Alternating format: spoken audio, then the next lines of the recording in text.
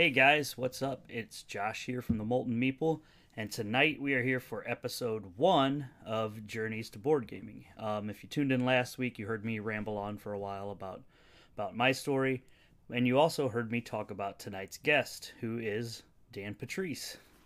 How's it going, Dan? All right, how you doing? Pretty Great good, to be here. thank you. Um, so yeah, Heather's putting the thing in the chat about our music. It's white bat audio, free music that you can put on here. Just have to uh,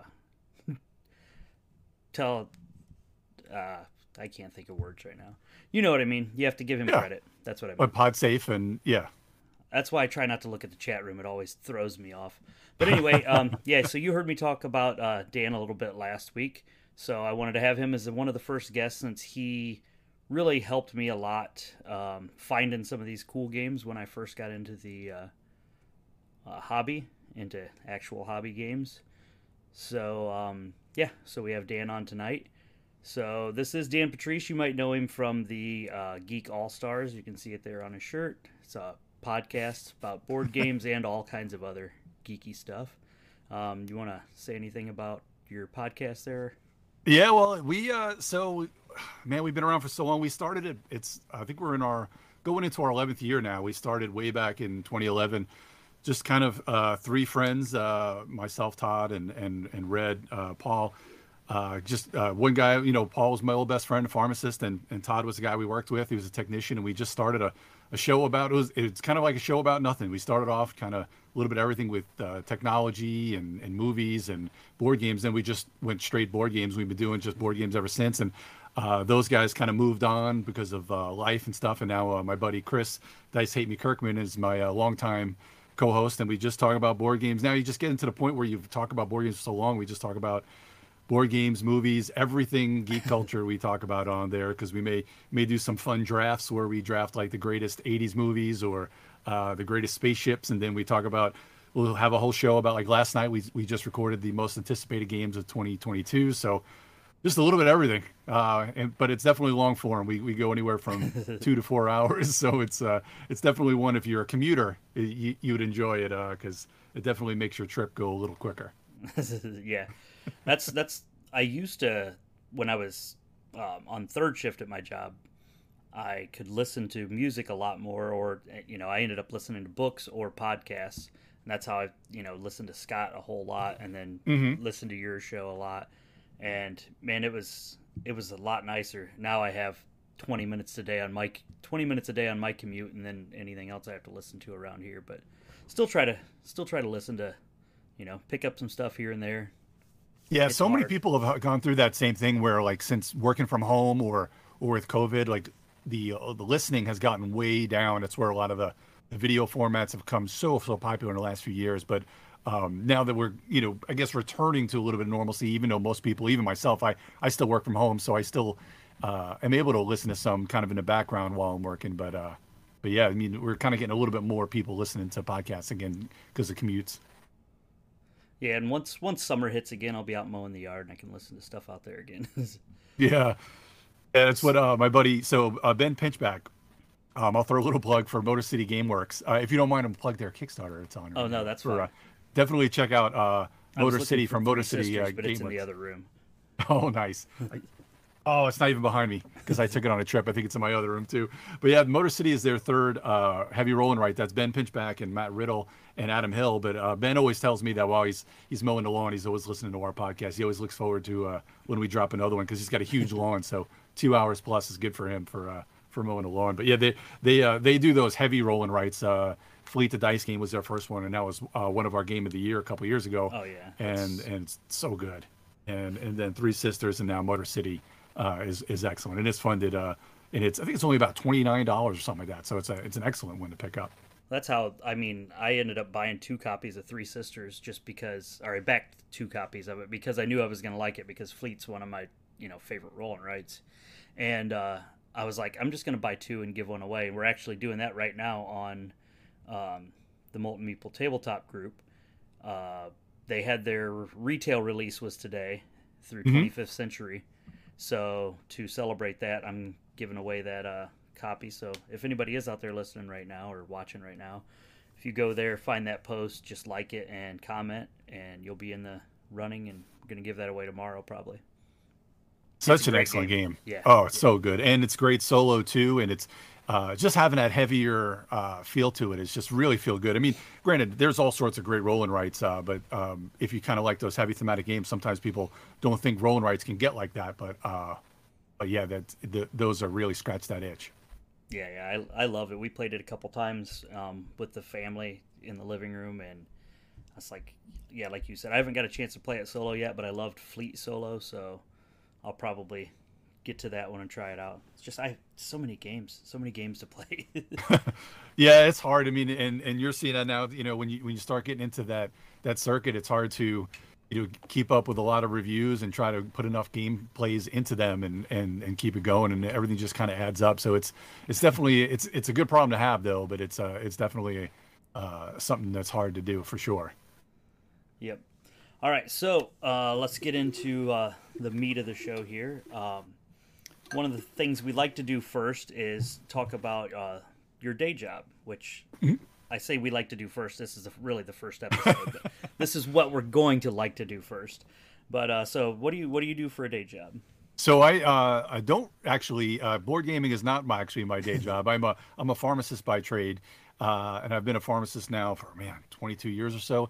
So I've done, which means that if you've been a pharmacist this long, which means you're probably, unless you have a really cushy retail job, you're probably not in retail anymore because you've probably gotten smart enough to get out of retail, because retail is terrible for pharmacies.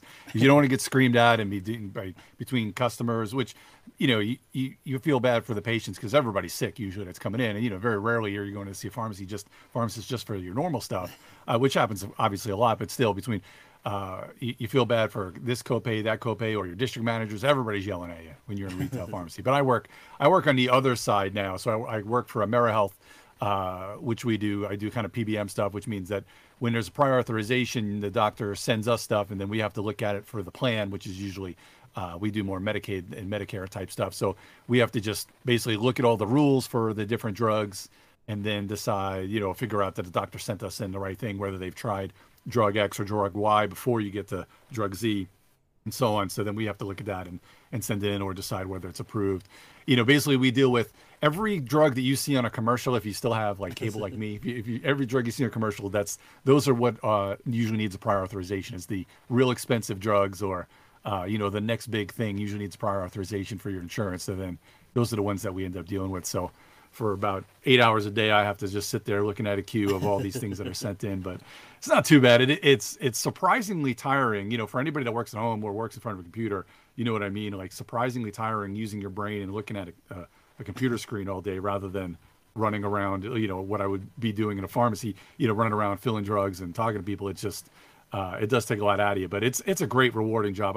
This is the best it seems like every job, the last job I had, I knew that I was, I wasn't going to last there. I ended up lasting there about 8 or 9 years or whatever. But for like the last 5, I was looking for a new job. This seems like a job that I could retire on, and I've really enjoyed this company a lot. So it's kind of, and I guess sitting at home and in running shorts and a t-shirt will do that to you while you work. Yeah, that's when Heather first started working from home for Chip Theory. I'd come home from work, and I'm climbing up into the ceiling and, at this factory and doing all kinds of stuff. And I come home and she'd be like, "Man, I am wore out." And I'm like, "What? I'm wore out." But, I get it now. She's been doing it for a while, and it's like, it's taxing mentally, and you might not be doing as much of the physical running around stuff, but sometimes the mental will wear you out even more. Oh, yeah. Yeah, because you feel like you're juggling so much more and you just don't want to forget anything, especially, you don't necessarily, or you may have some distractions at home, but you're trying to, and I have my offices in here in this bonus room here, and I try to keep it quiet. My wife always laughs at me. She's like, "Why don't you never have the TV on? It's so quiet in the room." I'm like, "Yeah, but you don't even notice the time flies because you're just concentrating so much sometimes." And then when it slows down, whether it be at night or the weekends, I work 12:30 to 9. So, and then every few weekends. So on the weekends, it's easier. I'll usually catch up on some Netflix and stuff like that because it's not quite as busy. Yeah. But yeah, it's so much better than going into an office, though, I have to say. Well, that's what she says too. I wasn't pulling a Michael Scott there. That's what she said, but Nice. that's what Heather said too. She's like, she worked at a bank for, I think it was like 10, 11 years, Hmm. and she's like, I never want to go back into like dealing with people face to face. It's so much easier dealing with them over email or whatever. But it's also she's working with great people there too, so that helps. All right, so now we got your day job. So let's get to your story. Like, how did you get into hobby gaming? I mean, a lot of us, played Monopoly and stuff like that when we were kids, but getting into these heavier and more complex games and stuff, everybody has a different way that they made it in. What was your intro into this So area? pretty much my intro into kind of heavier gaming, like you said, when I was, I'm an old fart. So I mean, growing up in the '80s, I would play a lot of the usual, the Payday and Bonkers and Life. I like a lot of the other ones that not you didn't play every, all the time and stuff. And I was an only child, so like when I got around like my friends, I just wanted to play some games and have some fun. And but then my dad started playing Stratomatic baseball. Now, do you know what Stratomatic baseball is? No. So baseball, Stratomatic baseball is basically kind of like a simulation where you use cards and dice, kind of like you would like a tabletop game, but it's very, very heavy. Where basically any stat or any player from last year, they would get a card, and then you have what would be like in the super advanced rules.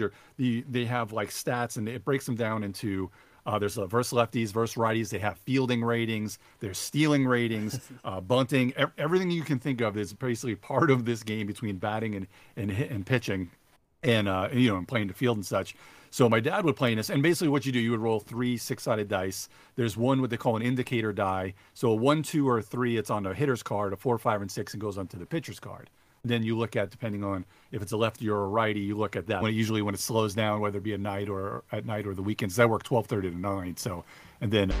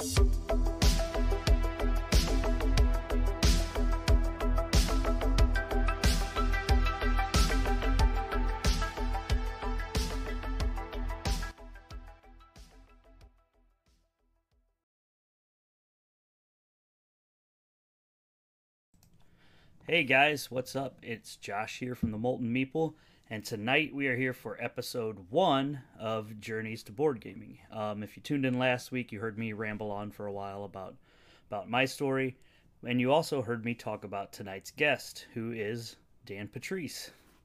How's it going, Dan? all right, how you doing? Pretty Great good, to be here. thank you. Um, so yeah, Heather's putting the thing in the chat about our music. It's White Bat Audio, free music that you can put on here. Just have to uh, tell.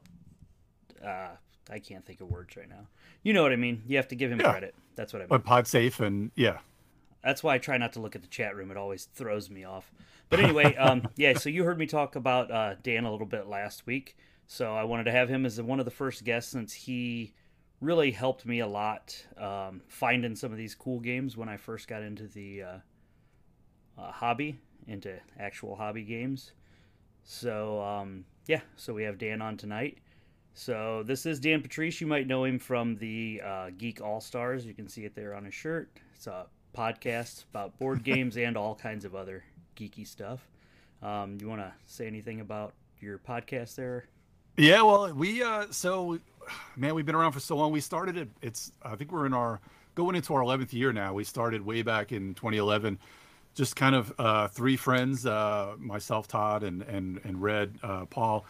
One guy, Paul was my old best friend, a pharmacist, and Todd was the guy we worked with. He was a technician, and we just started a show about it's kind of like a show about nothing. We started off kind of a little bit of everything with technology and movies and board games. Then we just went straight board games. We've been doing just board games ever since. And those guys kind of moved on because of life and stuff. And now my buddy Chris Dice Hate Me Kirkman is my longtime co-host, and we just talk about board games. Now you just get into the point where you talk about board games for so long. We just talk about board games, movies, everything geek culture we talk about on there, because we may do some fun drafts where we draft like the greatest 80s movies or the greatest spaceships, and then we'll have a whole show about, like last night we just recorded the most anticipated games of 2022, so just a little bit of everything, but it's definitely long form. We go anywhere from 2 to 4 hours, so it's definitely one, if you're a commuter, you would enjoy it, because it definitely makes your trip go a little quicker. Yeah. That's I used to, when I was on third shift at my job, I could listen to music a lot more, or I ended up listening to books or podcasts, and that's how I listened to Scott a whole lot, and then listened to your show a lot. And man, it was a lot nicer. Now I have 20 minutes a day on my commute, and then anything else I have to listen to around here. But still try to listen to, pick up some stuff here and there. Yeah, so many people have gone through that same thing where, like, since working from home or with COVID, like the listening has gotten way down. It's where a lot of the video formats have become so popular in the last few years. But now that we're, I guess returning to a little bit of normalcy, even though most people, even myself, I still work from home, so I still am able to listen to some kind of in the background while I'm working. But yeah, I mean, we're kind of getting a little bit more people listening to podcasts again because of commutes. Yeah, and once summer hits again, I'll be out mowing the yard and I can listen to stuff out there again. Yeah, that's what my buddy. So Ben Pinchback, I'll throw a little plug for Motor City Gameworks. If you don't mind, I'm plug their Kickstarter. It's on. Oh no, that's fine. Definitely check out Motor City from Motor City Sisters, but Gameworks. It's in the other room. Oh, nice. Oh, it's not even behind me because I took it on a trip. I think it's in my other room too. But yeah, Motor City is their third heavy rolling right. That's Ben Pinchback and Matt Riddle and Adam Hill. But Ben always tells me that while he's mowing the lawn, he's always listening to our podcast. He always looks forward to when we drop another one because he's got a huge lawn. So 2 hours plus is good for him for mowing the lawn. But yeah, they do those heavy rolling rights. Fleet the Dice game was their first one, and that was one of our game of the year a couple years ago. Oh yeah, and it's so good. And then Three Sisters and now Motor City. Is excellent, and it's funded. And I think it's only about $29 or something like that. So it's an excellent one to pick up. That's how. I mean, I ended up buying 2 copies of Three Sisters just because, or I backed 2 copies of it because I knew I was going to like it because Fleet's one of my favorite rolling rights, and I was like, I'm just going to buy 2 and give one away. We're actually doing that right now on the Molten Meeple Tabletop group. They had their retail release was today through 25th Century. So to celebrate that, I'm giving away that copy. So if anybody is out there listening right now or watching right now, if you go there, find that post, just like it and comment, and you'll be in the running. And I'm going to give that away tomorrow probably. Such an excellent game. Yeah. Oh, it's so good. And it's great solo too. And it's just having that heavier feel to it. It's just really feel good. I mean, granted, there's all sorts of great roll and writes, but if you kind of like those heavy thematic games, sometimes people don't think roll and writes can get like that. But yeah, those are really scratch that itch. I love it. We played it a couple times with the family in the living room, and I was like, yeah, like you said, I haven't got a chance to play it solo yet, but I loved Fleet solo, so I'll probably get to that one and try it out. It's just I have so many games to play. Yeah, it's hard. I mean, and you're seeing that now. When you start getting into that circuit, it's hard to keep up with a lot of reviews and try to put enough gameplays into them and keep it going, and everything just kind of adds up. So it's definitely it's a good problem to have though, but it's definitely something that's hard to do for sure. Yep. All right, so let's get into the meat of the show here. One of the things we like to do first is talk about your day job, which I say we like to do first. This is really the first episode. But this is what we're going to like to do first. But so what do you do for a day job? So I don't actually board gaming is not actually my day job. I'm a pharmacist by trade, and I've been a pharmacist now for 22 years or so. So I've done, which means that if you've been a pharmacist this long, which means you're probably unless you have a really cushy retail job, you're probably not in retail anymore because you've probably gotten smart enough to get out of retail because retail is terrible for pharmacies. You don't want to get screamed at and between customers, which, you feel bad for the patients because everybody's sick usually that's coming in. And, very rarely are you going to see a pharmacist just for your normal stuff, which happens obviously a lot, but still between you feel bad for this copay, that copay, or your district managers. Everybody's yelling at you when you're in retail pharmacy. But I work on the other side now. So I work for AmeriHealth, which I do kind of PBM stuff, which means that when there's a prior authorization, the doctor sends us stuff, and then we have to look at it for the plan, which is usually we do more Medicaid and Medicare type stuff. So we have to just basically look at all the rules for the different drugs and then decide, figure out that the doctor sent us in the right thing, whether they've tried drug X or drug Y before you get to drug Z and so on. So then we have to look at that and send it in or decide whether it's approved. Basically we deal with every drug that you see on a commercial. If you still have like cable like me, every drug you see on a commercial, those are what usually needs a prior authorization. Is the real expensive drugs or the next big thing usually needs prior authorization for your insurance. So then those are the ones that we end up dealing with. So for about 8 hours a day, I have to just sit there looking at a queue of all these things that are sent in, but it's not too bad. It's surprisingly tiring, for anybody that works at home or works in front of a computer, you know what I mean? Like surprisingly tiring using your brain and looking at a computer screen all day rather than running around, what I would be doing in a pharmacy, running around filling drugs and talking to people. It's just, it does take a lot out of you, but it's a great rewarding job. This is the best it seems like every job, the last job I had, I knew that I was, I wasn't going to last there. I ended up lasting there about 8 or 9 years or whatever. But for like the last 5, I was looking for a new job. This seems like a job that I could retire on, and I've really enjoyed this company a lot. So it's kind of, and I guess sitting at home and in running shorts and a t-shirt will do that to you while you work. Yeah, that's when Heather first started working from home for Chip Theory. I'd come home from work, and I'm climbing up into the ceiling and, at this factory and doing all kinds of stuff. And I come home and she'd be like, "Man, I am wore out." And I'm like, "What? I'm wore out." But, I get it now. She's been doing it for a while, and it's like, it's taxing mentally, and you might not be doing as much of the physical running around stuff, but sometimes the mental will wear you out even more. Oh yeah. Yeah, because you feel like you're juggling so much more, and you just don't want to forget anything. Especially, you don't necessarily, or you may have some distractions at home, but you're trying to, And I have my offices in here in this bonus room here, and I try to keep it quiet. My wife always laughs at me. She's like, "Why don't you never have the TV on? It's so quiet in the room." I'm like, "Yeah, but you don't even notice the time flies because you're just concentrating so much sometimes." Then when it slows down, whether it be at night or the weekends, I work 12:30 to 9. So, and then every few weekends. So on the weekends, it's easier. I'll usually catch up on some Netflix and stuff like that because it's not quite as busy. Yeah. But yeah, it's so much better than going into an office, though, I have to say. Well, that's what she says too. I wasn't pulling a Michael Scott there. That's what she said, but nice. That's what Heather said too. She's like, she worked at a bank for, I think it was like 10, 11 years. And she's like, "I never want to go back into like dealing with people face to face. It's so much easier dealing with them over email or whatever." But it's also she's working with great people there too, so that helps. All right, so now we got your day job. So let's get to your story. Like, how did you get into hobby gaming.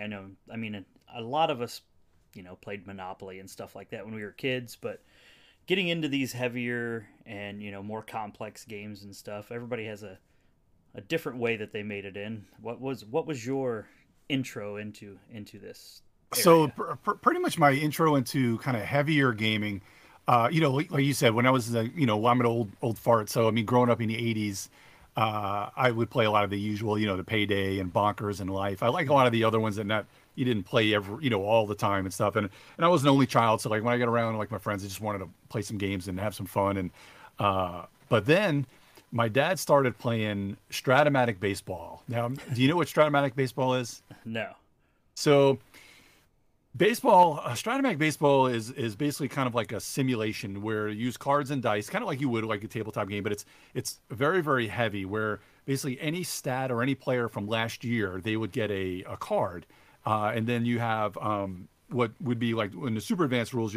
They have like stats, and it breaks them down into there's versus lefties, versus righties. They have fielding ratings. There's stealing ratings, bunting. Everything you can think of is basically part of this game between batting and pitching, and playing the field and such. So my dad would play in this, and basically what you do, you would roll three six-sided dice. There's one what they call an indicator die. So a one, two, or three, it's on the hitter's card. A four, five, and six, and goes onto the pitcher's card. Then you look at, depending on if it's a lefty or a righty, you look at that person's card, and then the 2 to 12 determines which number in the column. So that's basically a pretty nice overview of just basic Stratomatic. But it's nice and strategic because so much things happen. And my dad played this a lot in a league that started way early in the '80s and is still going. And I ended up playing this league for pretty much 25 years or so. I played this because I started when I was a kid. I ended up getting my own team when I was in high school, and I played with my dad when I was younger. And then when I was in high school, I got my own team, and then I played in college. And then for some reason, like you think back and things, you're like, how in the world did I do this? When I was in grad school, and then when I graduated, before we had kids and we were getting married, I used to fly up to New York like every couple of months just to play Stratomatic baseball in this league. Face to face, because it was just so much better face to face. There's an online thing that's now, but it was just so much better. So between that and Stratomatic hockey with a buddy of mine that lived in Brooklyn, because my dad lived in Brooklyn and I lived in Long Island with my mom, but I would go see him pretty much every weekend or every other weekend. So between Strat hockey and football, that was my real like start into more kind of heavier games. And then a buddy of mine introduced me to Dungeons and Dragons in the '80s. And my mind was blown. Let me tell you, of course, back then, it wasn't as cool as it is now. Yeah. Like, and it's probably hard for people to think about that. Like, what do you mean D&D wasn't cool? No, you had to almost hide the fact that you played D&D when you were growing up in the '80s. And I also actually played some Talisman back then too. And Talisman's a fine game, but I mean, games have come so far. I mean, I still love D&D, but I haven't played it forever. I actually have first edition books in my garage from D&D. Heather has one of the old. I don't know if it's first edition. I think it's a first edition, and it still had some of the like wood dice. Mm-hmm. And Oh, that's awesome.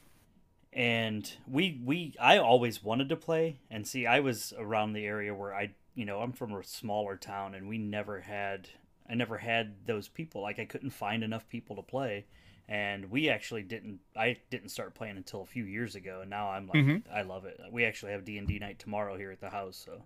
Oh, that's awesome. And yeah, from there, I really didn't do a whole lot. It's funny because most of my '90s, again, because I graduated high school and I went down to Campbell for college, and played a little baseball. Tried to get into pharmacy school, so I ended up getting into pharmacy school. And then it was just hard to get a lot of that stuff done. So then, but when I went home for like the summers and stuff like that, my uncle, my mom's my mom's sister's wife, husband, I'm sorry. We would always play like Magic the Gathering. Like we played a little bit of Magic the Gathering, but we weren't like seriously into Magic. Like I would like just go and grab a few packs or whatever, and we would just play. Yeah. During the holidays and stuff.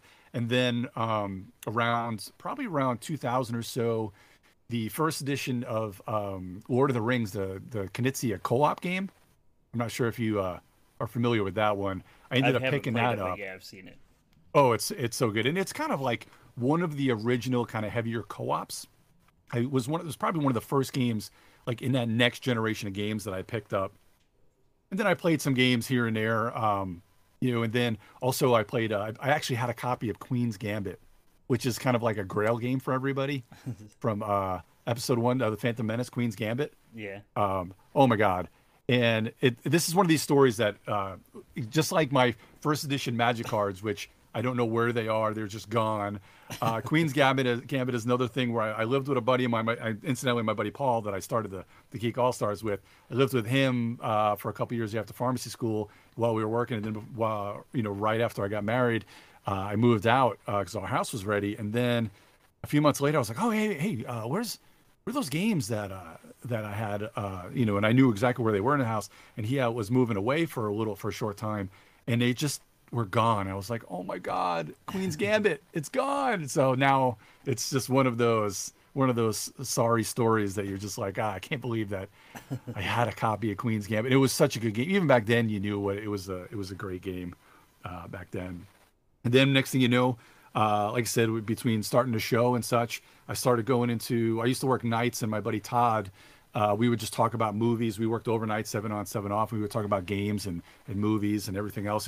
We laughed at it. It was kind of, we were going to start a show that was like Seinfeld, just a show about nothing, and that's pretty much what the Geek All Stars is. If you think about it, we talk about just about nothing for 3 hours. So I started going to a game night at a FLGS, and I remember it like when I started going there regularly. The first game that I ever remember just jumping into, because there's a couple of guys there, and they invited me to play, and it was Dominant Species. Now, I'm not sure if you know how heavy Dominant Species is. It's one of the heavier kind of Euro games. It's a great game, but it's a bit heavy. And they just put out Dominant Species Marine, which is a little more streamlined. They put that out last year. But Dominant Species was still one of my favorite games. But to just jump into there when getting kind of into the hobby, back in like 2010 or 2009 when it first came out, man, it was pretty funny. I was laughing thinking about getting into that game. And next thing you know, I was going to a game night regularly and just getting into things like Dominion, Ascension, Ticket to Ride, Stone Age. And then just before you know it, you own 200 games. You just blink, and you got way too many games. And then like everybody else, just starting a podcast. So then we started the podcast, and kind of the rest is history from there. But it's kind of crazy, getting how you kind of do that gradual build and kind of the weight and just owning things. Because you talk about kind of the life cycle of owning games. You start off with, when you start getting into games, you just start buying stuff. You just want to see it. You want everything. And then next thing you know, you've got everything. Then you start slowing down a bit. And then you start selling some games off a little bit later. And then you're just kind of very, very much a little bit more, a little more choosy with what you buy, but you're still kind of keeping yourself right in that middle area of kind of keeping games there. But and now, and especially when you're doing, when doing things like you, and you're doing reviews or doing shows and stuff, I try to give away as many games as I can. Almost as many come in for review. I try to give away as many. We try to do monthly giveaways and such. So you go look in a prize closet and give away as much as you can, so that my poor wife has a little bit more of the house left over from all this stuff. I'm sure with between Chip Theory and you guys, you can barely walk in the house. That's the bad thing about our relationship is, I'll be like, "Oh, I'm sorry, but I bought like 3 games," and she's like, "I bought 4," and it's like, "Oh God, what are we gonna do now?" But she is the one that's like, "Hey, we need to pare down some of these games." So I come in here and look through everything, and I'm like, I can't really find anything I want to get rid of. It's like, you got 300 games. There's got to be something. I'm like, I'll find something, and I'll find like 4 or 5, and I'm like, I don't know.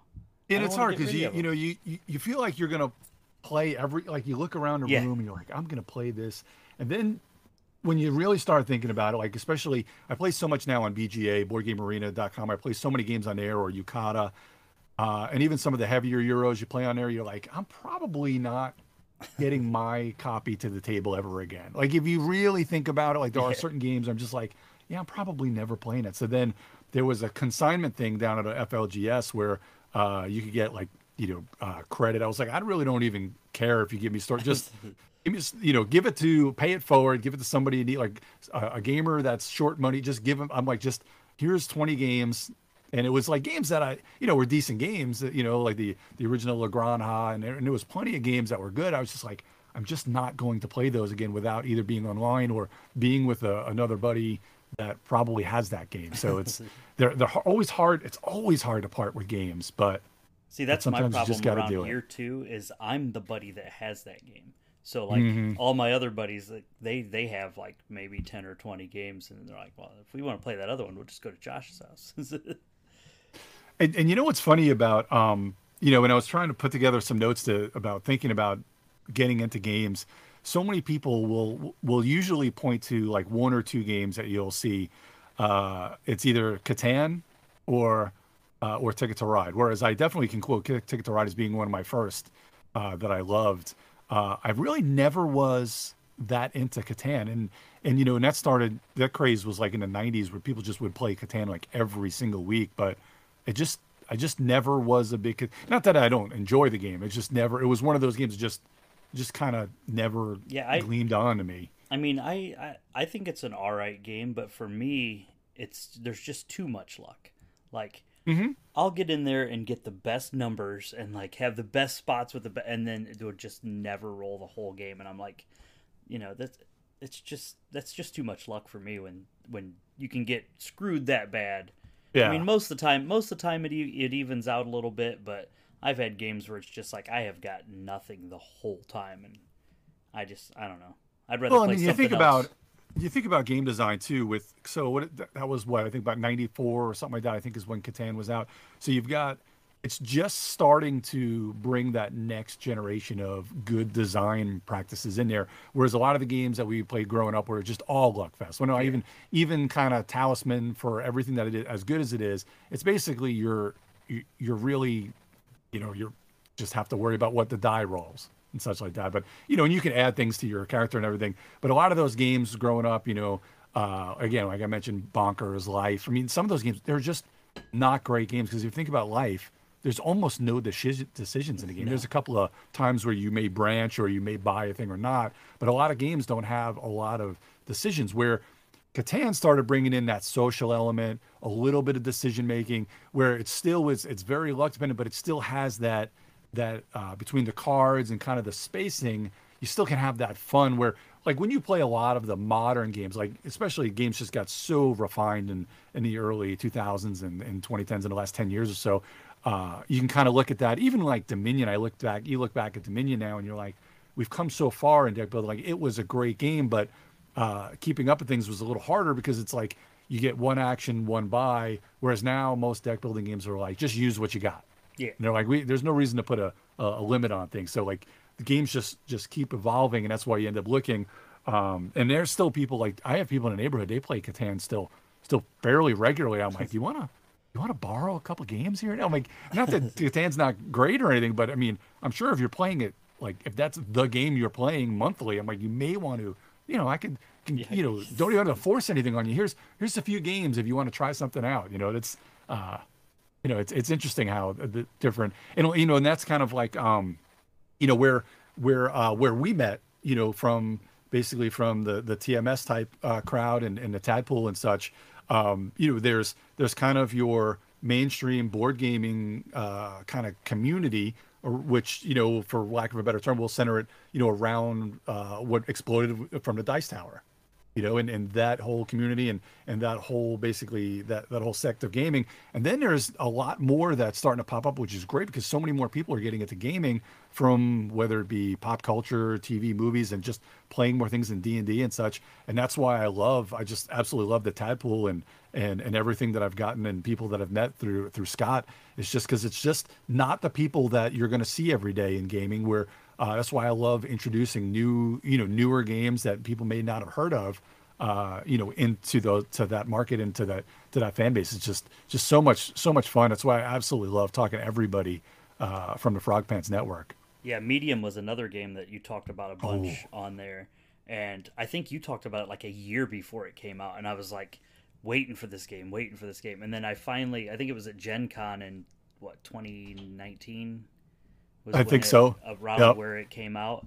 I found their booth and I ran over and I'm like, I got Medium, and I'm like, and this guy stopped me and he's like, oh, where did you hear about this game? And I was like, Dan Patrice talked about it on a podcast, and he's like, he was a designer, and he's like, Dan's the one that actually like helped me find this, this distributor to act or publisher to actually get it published and everything. And I bought it and we played it a bunch of times there at Gen Con that year. Had so much fun with guys. Oh, From they're just such great people. The people from oh my God, Storm Chaser Games, I believe is who designed them, designed Medium. So it was funny because I think it was actually the same origins that I met you for the first time in the Unpub room. So that year, I believe, was the same year that we played Medium, and right after I played it, and actually Ben is the one that he kind of reviewed it for the Cardboard Edison Awards, and we were in that room, and we were he's like, oh, you checked this out, I've reviewed this, it's really good. He said I saw it during the awards voting. So we played it, and right away I said, this is one of the best party games I've ever played.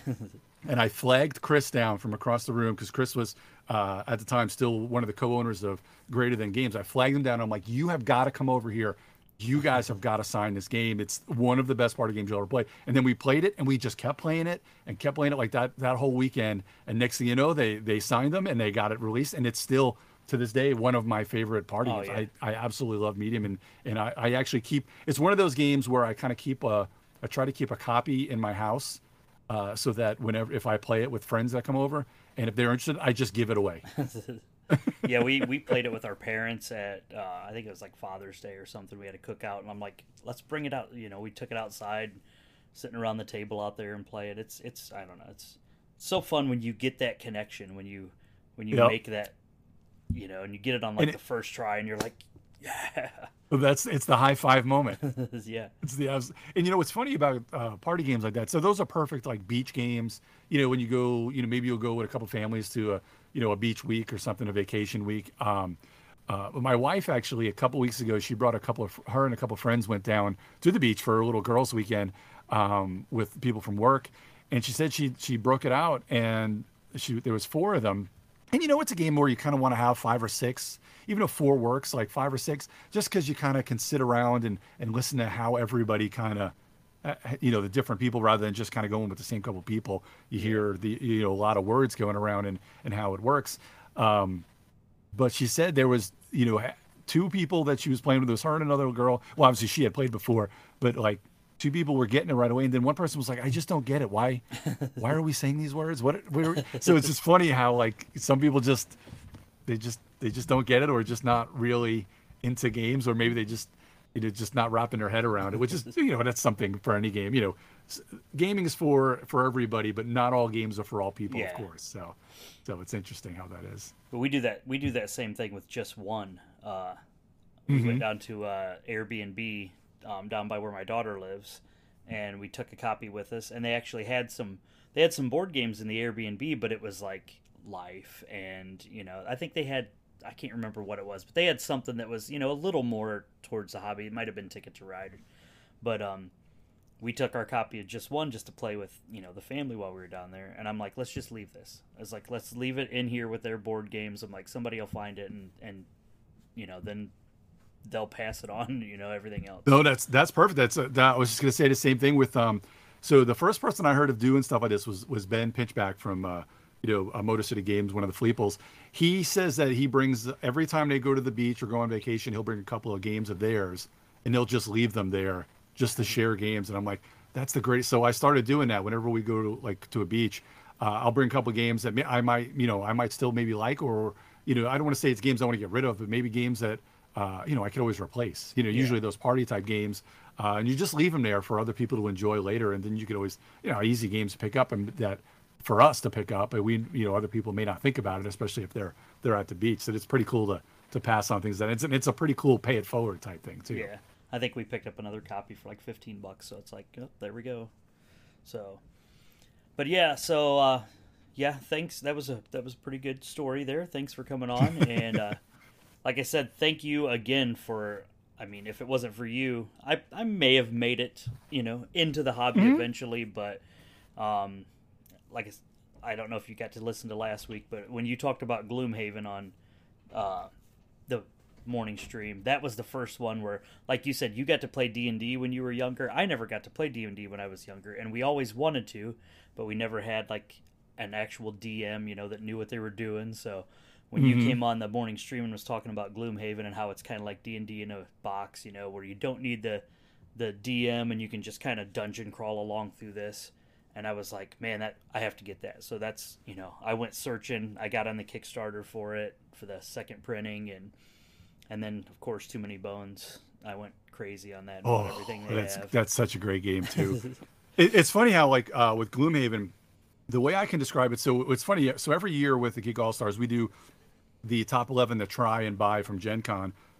And it was such an undertaking for Gloomhaven that I think Gloomhaven was on my to try list for 2 or 3 years before it even got kind of released. So it's funny to look back at those lists that you do from years later and to see it. And I was like, I can't wait for this game. Every year I was like, I can't wait for this game. And then it turned out to be, because a lot of times you'll look forward to these games and they just don't turn out to be great, or they're not what you hope. But Gloomhaven was every bit the best way I always like to describe it, it's the game I've been waiting my whole life for, because it's D&D without a DM. It's so well made, so much fun. Your imagination goes, and it's so sprawling, and you could be playing it. I'm still playing it.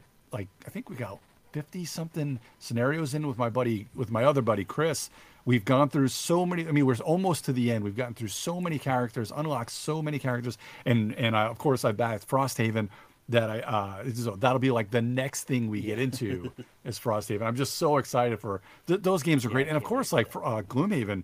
I mean, I'm looking at Sword and Sorcery. Like there are so many games that kind of came right after Gloomhaven that are just kind of almost like another evolution, or another, like they just wanted to, I don't want to say cash in, but just further evolve, kind of slight changes in that non-DM needed dungeon crawl co-op, which was okay before Gloom. It was all right, but they've just kind of put so much more quality into these games now, and Yeah, the bad thing is and now is I have a bunch of those. It's like mhm. it's like now which one do we play? We have Tainted Grail, we have Dice Throne Adventures. I got a lot of these where it's like, man, now what do I do? I don't know Yep. which one to start. So my unfortunately, my as been almost like a curse word, my Kickstarter backlog that I'm waiting to get in is like full of those games. And when I do, so I do Munchkin Land on the Major Spoilers Network. I do a twice a month. I do the Munchkin Minute, where I put a news show where I'll do board game news, and then I'll do Kickstarters. And it's like, it seems like every show I've talked about yet another one of these type of dungeon crawlers that are just so much fun to play. But I mean, who's got time for all these? You just, in a perfect world, we've all got all the time and all the money in the world. But there's just so much great ideas and so much good production. Um, it's, I wish I had the time for all of these games, and yet somehow are finding the money for most of these games, but just not the time for most of these games. But see, that's what I'm just building for my retirement. I can't wait. When I retire, then I'll have all the time to play all this stuff. We're gonna have to find an assisted living facility, or a assisted living area, a retirement community for all of us Yeah, board that's gamers that that's never the had enough next big. time. Yeah, that's the next big money maker, is a retirement home for board gamers where we just have all Hmm. these heavy games and everybody can sit around and play It'll be like play board Tainted Grail gardens, all night. your community of gamers, and then they'll have subdivisions of RPGers and dungeon crawlers and Euro players Yeah, and I war live gamers. over So in the those are gonna be worker different placement subdivisions. wing. Right. Where do you live? I live on Knitsia Lane over there. All right, so I have this bag here, and it has a bunch of random things in it, Oh no. and I want to get your knee-jerk top five of whatever it is I pull out of here. So no thinking, which All I right, let's see usually what I I can usually do. don't have trouble with that. But Oh, no thinking. That's always the hard part. I don't want to overthink it. oh, this one seems long. Your top five overly complicated but still fun games. Oh, that's in my wheelhouse right there. I mean, you could. Well, I'm gonna leave Gloomhaven out of it. All right. All right. And I may have to look at my shelves a little bit to get a couple of the extra ones. But I'm gonna start off with Terraforming Mars. So this will be five. I'll just say 5 games, not in any order. How's that? Is that Yeah, okay? yeah, they don't have to be. All right. So we'll go with Terraforming Mars, and especially you have to have a lot of expansions in there, except for the Venus Next. I didn't like that expansion, but all the rest of them you can play with all the expansions because so good. Then we're going to go into another very complex game, but the juice is definitely worth the squeeze. Is Keyflower. Yeah, it was. It's I can't remember his. Oh, see if I can remember. I think it's Richard Brees. I think it is. He did all the Key games, but Keyflower is another really cool auction. It's kind of like a tableau builder, but a really fun auction game where you're kind of betting meeples around these different hex tiles, and if you get out kind of bid by like two meeples of a certain color instead of yours, you can move them around. So it's a very cool auction game. Uh, um, oh, oh my God. Um, it was my game of the year. Gods, what? It's Gods and what? What is it called? It's Gods and Monster. Oh my God. Sorry, I'm gonna have to go to BGG for this one. Um, from Ryan Lockett and Red Raven Games. I don't know why I'm blanking on Oh, it. Sleeping Gods? Sleeping Gods. Yes. Yes. This might be my number one of this list because it's one of my favorite games of all time right now. It's very much a storytelling kind of it's a co-op game where you can play basically it's Big just kind of made for sandbox. solo. Oh, it's amazing. Yes, exactly. And no two games are going to be the same. You're kind of just playing in this storybook. You're sailing your ship with your crew of, I believe, 8. They all have different types of skills. And as you're going out, you're acquiring other kind of keywords and skills and quests and such. And there's some combat, there's some skill checks. The combat is really unique the way it kind of has this weird grid where you're kind of defeating different parts of a monster. And as you do, you may either get rewards from that for this fight, or you're diminishing how good the monster is before you kill it.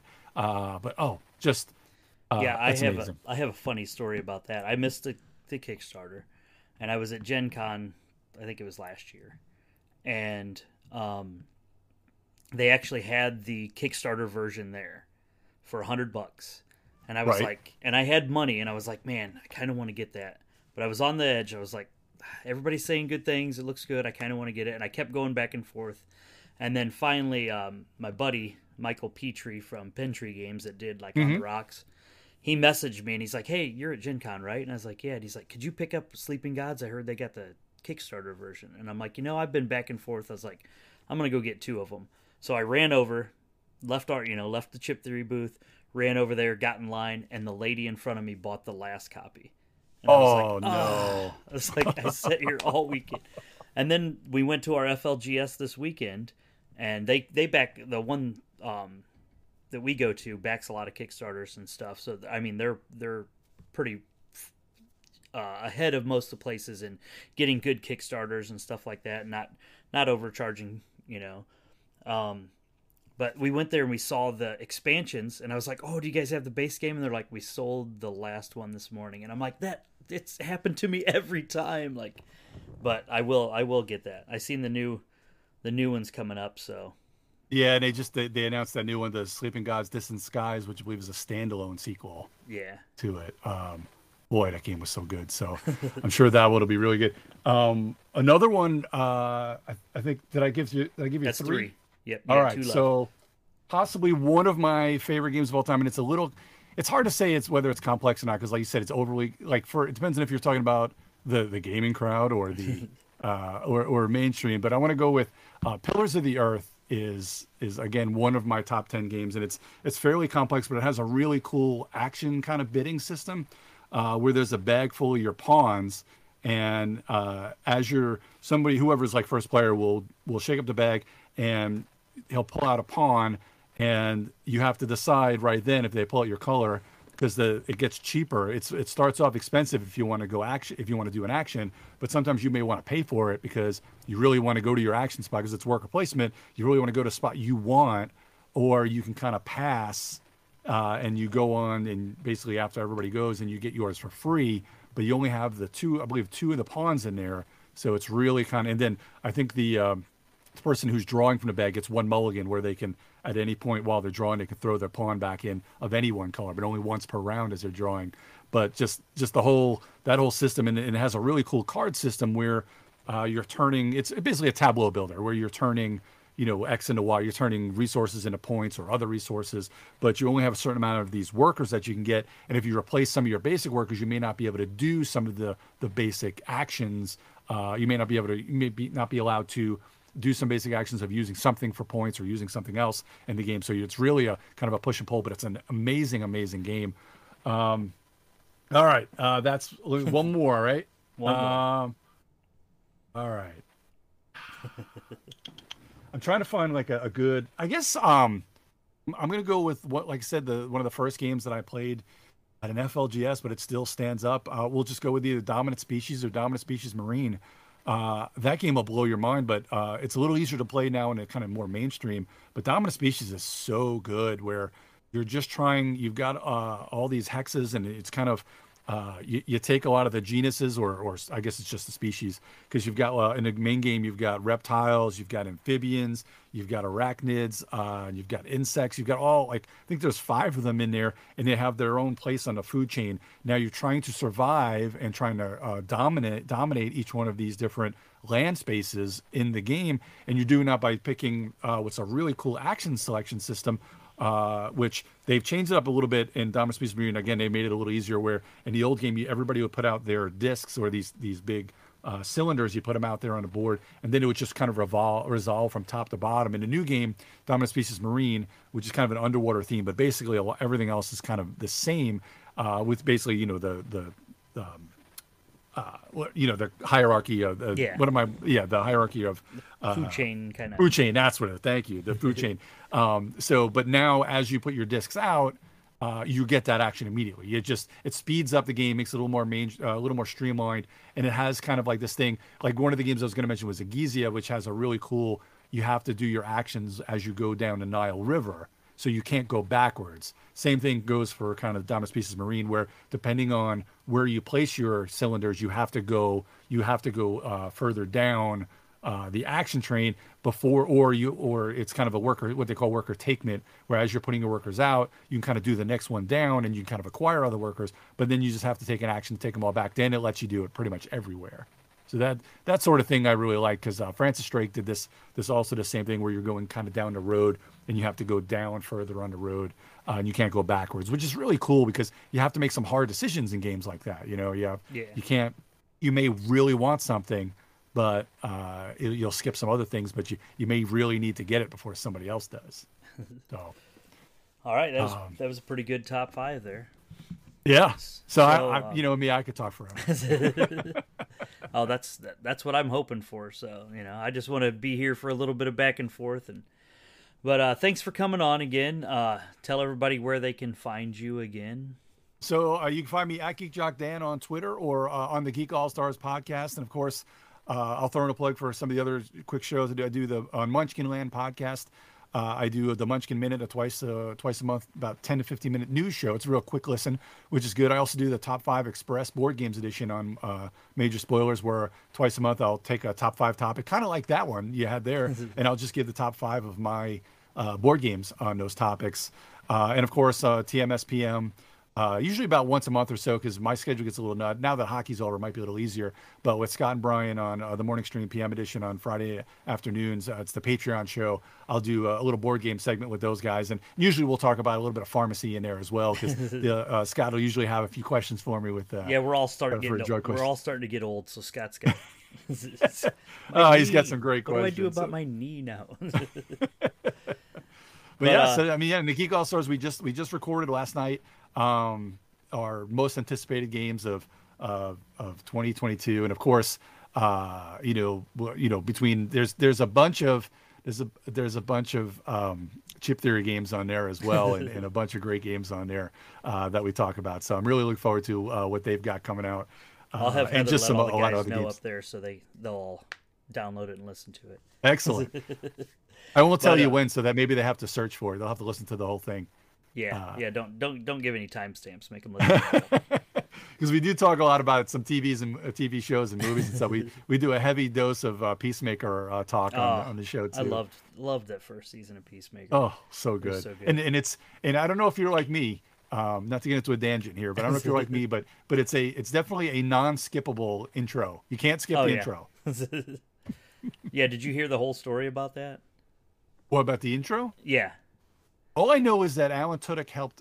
It was his wife. His wife was the choreographer, and she was at home because of the COVID protocols and stuff. and they told her to make a dance intro that would be easily taught that anybody could do. So she made one that Alan Tudyk could do and taught it to him, and he actually went into the set when they first started shooting and showed him, helped him figure it all out. Oh, that's great. I knew he was involved in that. It was his wife, but I didn't realize that that's why it was so like rudimentary and it's just so good. It's so the show is also so good, but that intro is great. This is why we sit around waiting for more Ted Lasso, because we just need more Ted Lasso in our life. See, I haven't got Apple TV yet. Everybody's told me how good Ted Lasso is, and I'm waiting for that time when I have enough time where I can all right, I'm gonna get Apple TV for a couple months and just blow through it's well worth it, because you'll not only will it not even a couple months, you will love it so much that it won't even last a week. 2 seasons won't even last a week for you. That's how much you guys will love it. So you'll just have to see if you can get a Chip Theory bonus to get in there to see if they'll get you guys. Well, that's what right now Heather and I started playing a little bit of Elder Scrolls Online, because they had the new, they put the thing out and then they talked about the Chip Theory thing that they're doing with it. And while we're watching the whole presentation, waiting for the Chip Theory part, I'm like, I haven't played Elder Scrolls Online. This game looks kind of cool. So I ended up buying it, and she bought it, and she's trying to talk them into letting her play it at work for research. She's going to have to answer these questions and things. Yeah, some lore questions and such. They're not falling for it yet, but we'll see what we can do. That's great. Yeah, I hadn't really gotten into that. I mean, I always loved the Elder Scrolls game, and I know I would probably like Elder Scrolls Online. I just just have not gotten into that. Of course, I dipped my toe into Lost Ark, but I hadn't gotten into Elder Scrolls Online. There's just so much. It's so much there again. You get in there and it's kind of like overwhelming, where it's like so many things you want to do. You're like, I want to do this. I want to do this. I want to do this. I get alt-itis in these games where all I want to do is, let me try this character. Let me make another one. All right. So, well, thanks for coming on tonight. It was awesome having you on. And like I said, thanks again for helping me get into this space that we're all in. Pretty much anytime you do a great job. Pretty much Meeple is excellent. Is awesome. You've been super nice. Everybody else has been nice. So, yeah. Thanks again for coming out, and don't forget to tune in next week. We're gonna have Shannon Wedge from Chip Theory Games. So she's gonna come on and talk about her journey and what she does there, and everybody, thanks for coming out, and we'll see you again next week. Thanks a lot again, Dan. Bye-bye. Appreciate it. Thanks a lot.